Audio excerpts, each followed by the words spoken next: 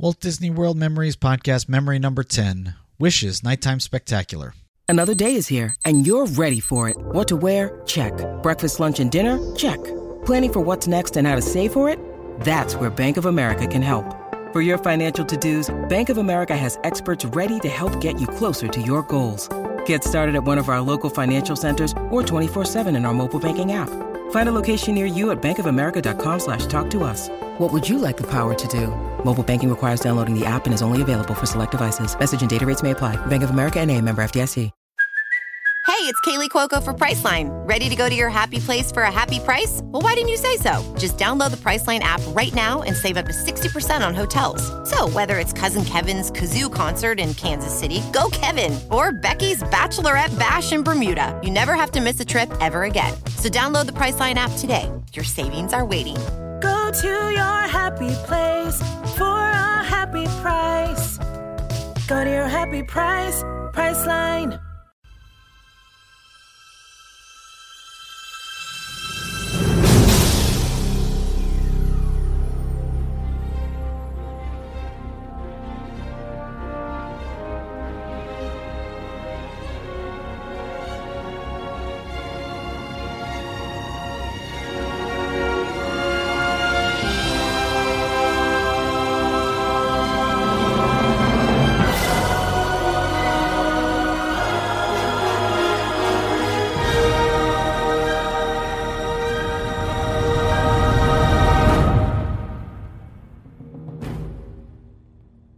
Hello and welcome to episode number 10 of the Walt Disney World Memories Podcast. My name is Lou and I'll once again be your host as we take this journey into another Walt Disney World memory. Today's episode is the Wishes Nighttime Spectacular. Through the years, the Magic Kingdom has had many beautiful fireworks shows. This one takes the cake by far. With hundreds of shells and a great score, this will leave you just feeling elated. The show begins with the music building from almost nothing and then into a single shot that just catches your attention, and it's sort of, you get this nice little prelude that builds, and then Jiminy Cricket introduces Tinkerbell, and she flies over your head towards Tomorrowland as she always has, and then the show begins to take off, and the fireworks just start coming, and it's just beautiful, and the music is scored awesome. This is probably my most favorite fireworks show at the Walt Disney World parks. It just barely beats out Fantasmic because it just leaves you feeling so elated. The music just builds so well. A couple of quick notes about the show. There are 655 fireworks that are launched in this 12-minute show. You'll hear the voices of Jiminy Cricket, Snow White, Cinderella, Peter Pan, Aladdin, and the Genie, to name a few. The score was composed and arranged by Gregory Smith, who also did Illuminations 25, amongst many other Disney shows there at the parks. Eric Turner, the fireworks designer, also did Illuminations Reflections of Earth over at Epcot, and the wishing star that crests at the very beginning, it just crosses over. They cross actually about 100 feet above the castle. So the audio you're about to hear, I recorded on a special night where my wife and I were able to slip in for just in the evening at the Magic Kingdom, just before returning home from our Christmas vacation. And we staked out a spot just to the right of the partner statue at the hub. The music was a little soft there, and the view is partially blocked by the castle, but not too bad. I think if I were over just about another couple feet, it would be perfect. But it's still not bad. So the audio is still really good, and I love how you can really hear the audience responding to every shell that's launched, or when Tinkerbell flies overhead, and just listen for everything, and you can't help but smile. I mean, I did it as I was listening to it again. In any case, sit back, relax, and enjoy Wishes Nighttime Spectacular.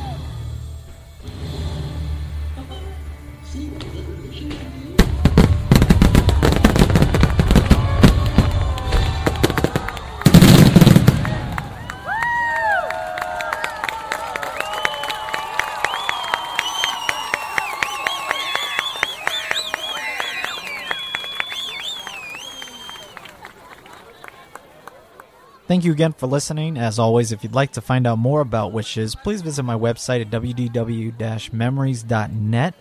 Also, I got a couple emails this week. First one came from Brian Martzoff at bigbrian-nc.com.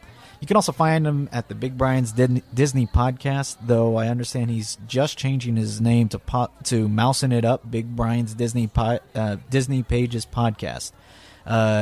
You may have to look for him on iTunes if you haven't already. Anyways, long story, but he used to be a guy I traded Disney World recordings with online, and he just got in contact with me about using some of my old audio for a Christmas show that he was putting together. So check out his Christmas podcast. He refers to a guy, the WDW friend.